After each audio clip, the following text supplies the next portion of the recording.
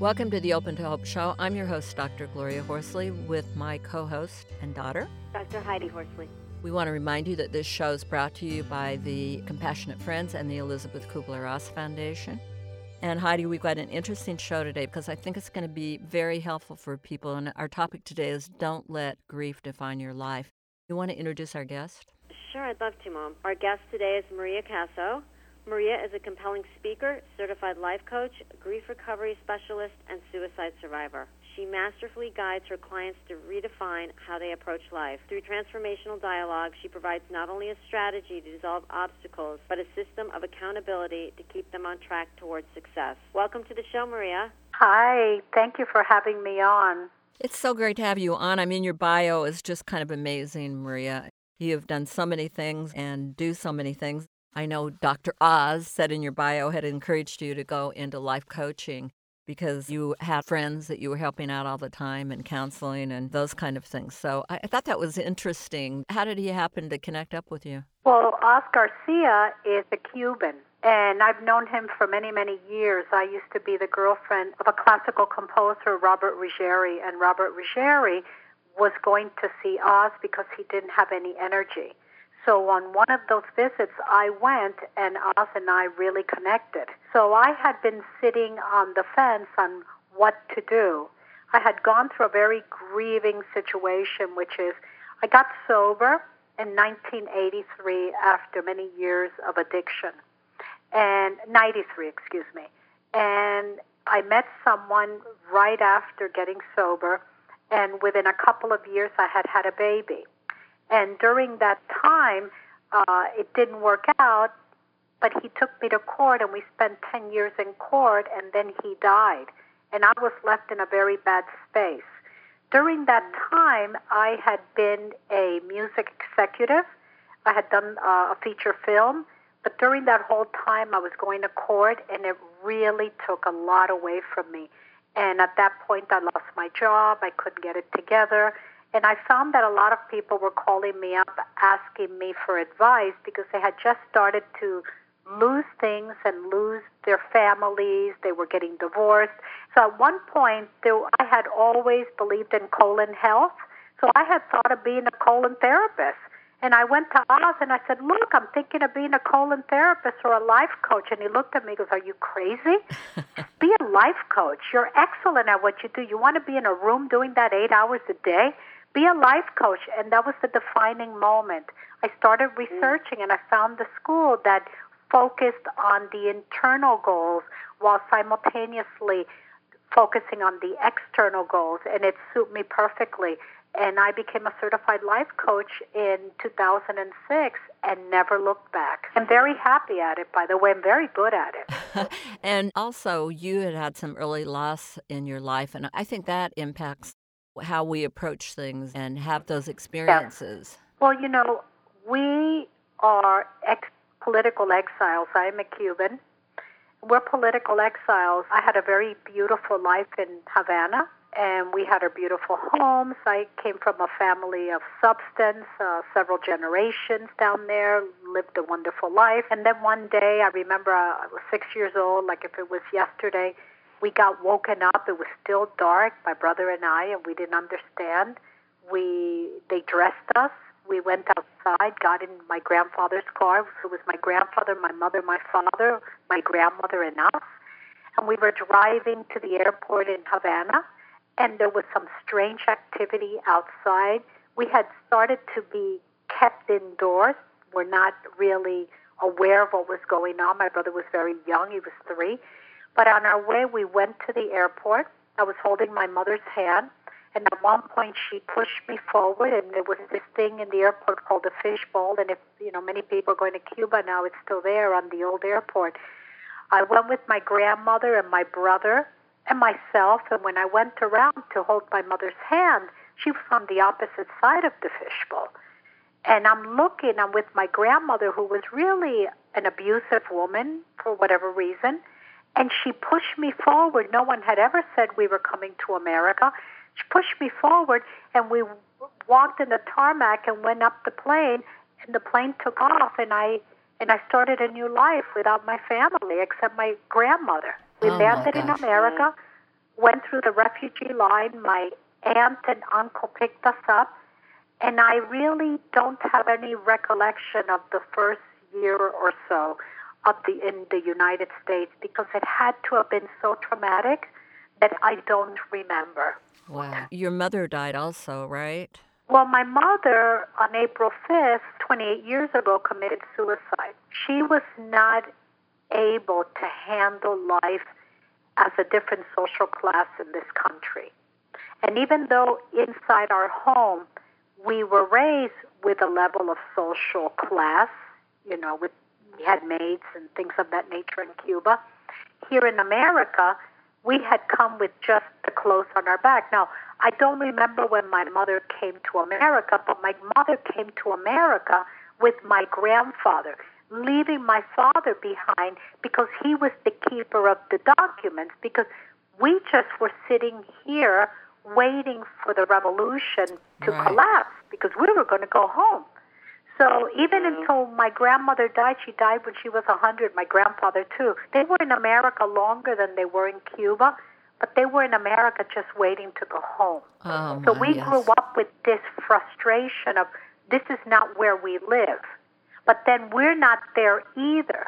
I am a child and a human being that really has roots here, but with a thinking that I'm really not American, I'm Cuban. But when I go to Cuba, I'm really not Cuban, I'm American. There's always this discord of who we really are. Now, that's a sense of trauma at times for me. I just wanted to ask you, I can hear this trauma, this disconnect, and I know that's what you work with people on, isn't it? Dealing with their own disconnect?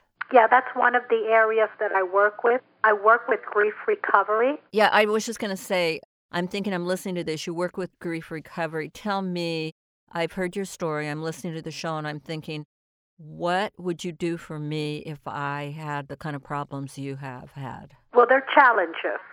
Okay. I would not define them as problems. I'll define them as challenges. Okay, good. It all depends if I was working in a group setting or if I was working one-on-one. It's two different ways.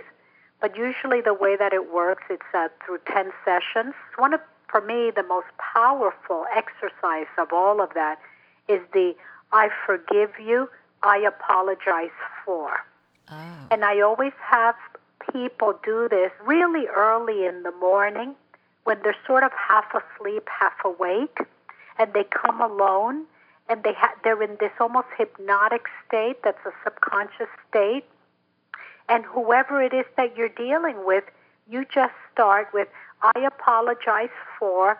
And when I did this exercise that I did it for my mother, I told the John James, who is the head of the Grief Recovery Institute, I said, I'm already complete with my mother. And he said, no, I want you to do this. So I got up at 3:30 in the morning, and I did this exercise. I must tell you that I must have had over 250 I forgive you to her. Wow. Until I just had nothing else to forgive her for. And then I had the apologize. My apologize was maybe 20 lines, but for her it was multiple because she became another person, and she was no longer my mother. She became this other individual that she checked out of our lives and became somebody else in front of our lives. So, I would work with people in 10 different sessions, and each session, we have conversation, but each session has a curriculum that we deal with. That's just one of them, but for me, it's one of the most powerful. So could I do that on my own? Could I get up in the morning and would I make a list? I forgive you and then I apologize for? Is that something that I could do? Yes, people absolutely can do that. You just want to be guided through it properly. You don't want to just be stuck there, right? Because then there's a level of you remember what happened and it becomes, a little bit traumatic, very natural as human beings for us to lose. It's part of life. But it's those that don't recover from the loss that you have to identify, are they really using the loss for their gain or are they really grieving? There's a distinction there that needs to be cleared. So I have to think about how you would define your loss. You can become your loss. I am, say, the mother of a dead child, or I am a grieving parent, or I am a grieving sibling. There are a lot of people that don't let go of that because they have a sense of, they feel guilty, because by moving on, it's almost like you're letting go of the individual. As long as you're there, that individual is still close to you, and it's almost like that individual is still alive, and people feel very guilty and moving on. Part of this process is allowing people the space to be okay, to have that loss, and we mourn that loss, but that's not who you are. That's a loss that you've experienced, and it could be a Prada shoe to multiple children. It could be that. So Maria, I hear what you're saying, and when we've had a death, it's something it's happened to us, but it's not who we are, and I understand that, and I agree with that. I'm wondering, what do you say to families out there that have the guilt piece? I like the idea, like you said, if we move on, we feel guilty because I felt like I'm leaving my brother behind, or we feel like, how dare we move on and feel good if our loved one died? How do you work with people that have the guilt piece? How do you help them move through that? First, I would ask, well, what is it about you living your life now that is not okay? What is it that keeps you there? I would have to be in front of you because I go into this zone and the questions just come to me. But it would be to identify what is it that they're getting out of being in the grieving stage. Now, grieving is extremely natural.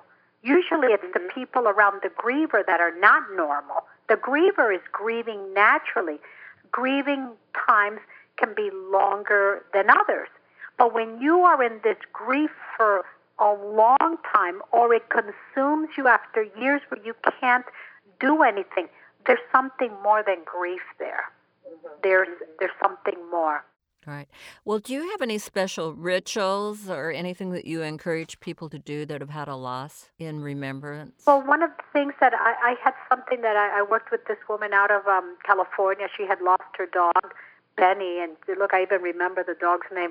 She loved Benny, and Benny was amazing, and she made Benny a vegan, and Benny had collapsed kidneys, and she took care of this dog for 4 years. She loved this dog, and one day the dog finally passed away. She was beside herself, and she did the forgive, and I apologized, and then I said that I wanted her to go to the beach at dawn or at sunset with her friends, and I wanted her dressed in white to go into the water and submerge herself and almost create a baptism for herself in a full moon. It had to be a full moon. And create a baptism for herself and just cleanse herself of everything and throw petals in the ocean. So that exercise for her worked beautifully. And she loves her Benny with pictures and everything, but in the rebirth of who she is, she was able to come to and begin to love the second dog that she had. Because she had another dog, she couldn't even look at the dog. But once she did that action and felt the cold of the water in her body, she said to herself, I am now clean of this, and I love my Benny, but I am going to move on. And it was a very, very successful thing that we created together. I like that ritual. Yeah, it's almost like a baptism of a rebirth. And that's not part of what I learned. That's just something, that I made up because I'm from the streets. So it's one of those things that I had seen people in gangs and things like that do. You join a gang, a lot of them they do this water submersion because then you leave your family and be a member of the gang. I just turned it and made it into an exercise for grief recovery. Oh, I love that. Do you have any others? Somebody that has lost a loved one and has been very hard at loving people, their homework is that they have to go hug a specific amount of people and tell them I love you on a daily basis, until the neurons in the brain start to activate and start to trust to hug people. The hugging is a really wonderful exercise, too. I love and that. It gets you connected, and people love you, and I need a hug, or do you need a hug? And all of a sudden, it's a big hug movement around the world, but I'd like to say I did it first. I love it. I love it. Well, give us another one. I know we could keep going on, but I think these are great. Don't you, Heidi? Yeah, and we've talked a lot about how it changes the chemistry of your body and how it changes the way you feel. Yes. I also am a very, very strong believer that to be of service and to get out of your head and to get out of your head and be out in the world, because we're not meant to live inside our brains. We are meant to be living outside in the world. But you move a muscle, change a thought. The moment that you get out of your thing and you go help another individual, there is a fulfillment there that takes over everything. So I am a big proponent of going to soup kitchens, of volunteering in dog animal shelters or hospitals, letting people know that you're available to volunteer if they need you. Volunteering is an excellent source of recovery for oneself out of grief. You start getting acknowledgments, and really sooner than later, you start to just love yourself again and be out there being one with everybody else. I love that. That's great. Well, thank you, Maria, for being on the show today. I appreciate it, and I thank you for all the work you're doing and for being so forthcoming about your own life, because I think it's an inspiration. We've called this Don't Let Grief Define Your Life, and I would say you certainly haven't done that, and we appreciate your positive spirit. And again, thanks for being on. Thanks, Maria. So much, and I want to leave with parting words. We are who we say we are. Circumstances don't define us. We define us. All right. Thank you again for that closing spot. I like that. It's wonderful. How can people find you? Do you have a place on the internet? You can email me. It's conversations@mariacaso.com, mariacaso.com as well. And you can look me up or set up an appointment. I'm more than happy to give people a complimentary phone session if they mention your show. Okay. Thank you, Maria. You're welcome. Well, Heidi, I love some of her ritual ideas. They were wonderful. And the idea of forgiving, I forgive, I apologize, and just some really strong things. And as I said, I think her life, what she has been through and where she is now are a great testament. Absolutely. She's such a positive person. And like she said, there's a direct connection between how we think and how we feel. When we change our thoughts, we really do change our life. Absolutely. Well, thanks for listening to our show today. And Heidi, I want to remind you, as always, if you've lost hope, please lean on ours until you find your own, and God bless.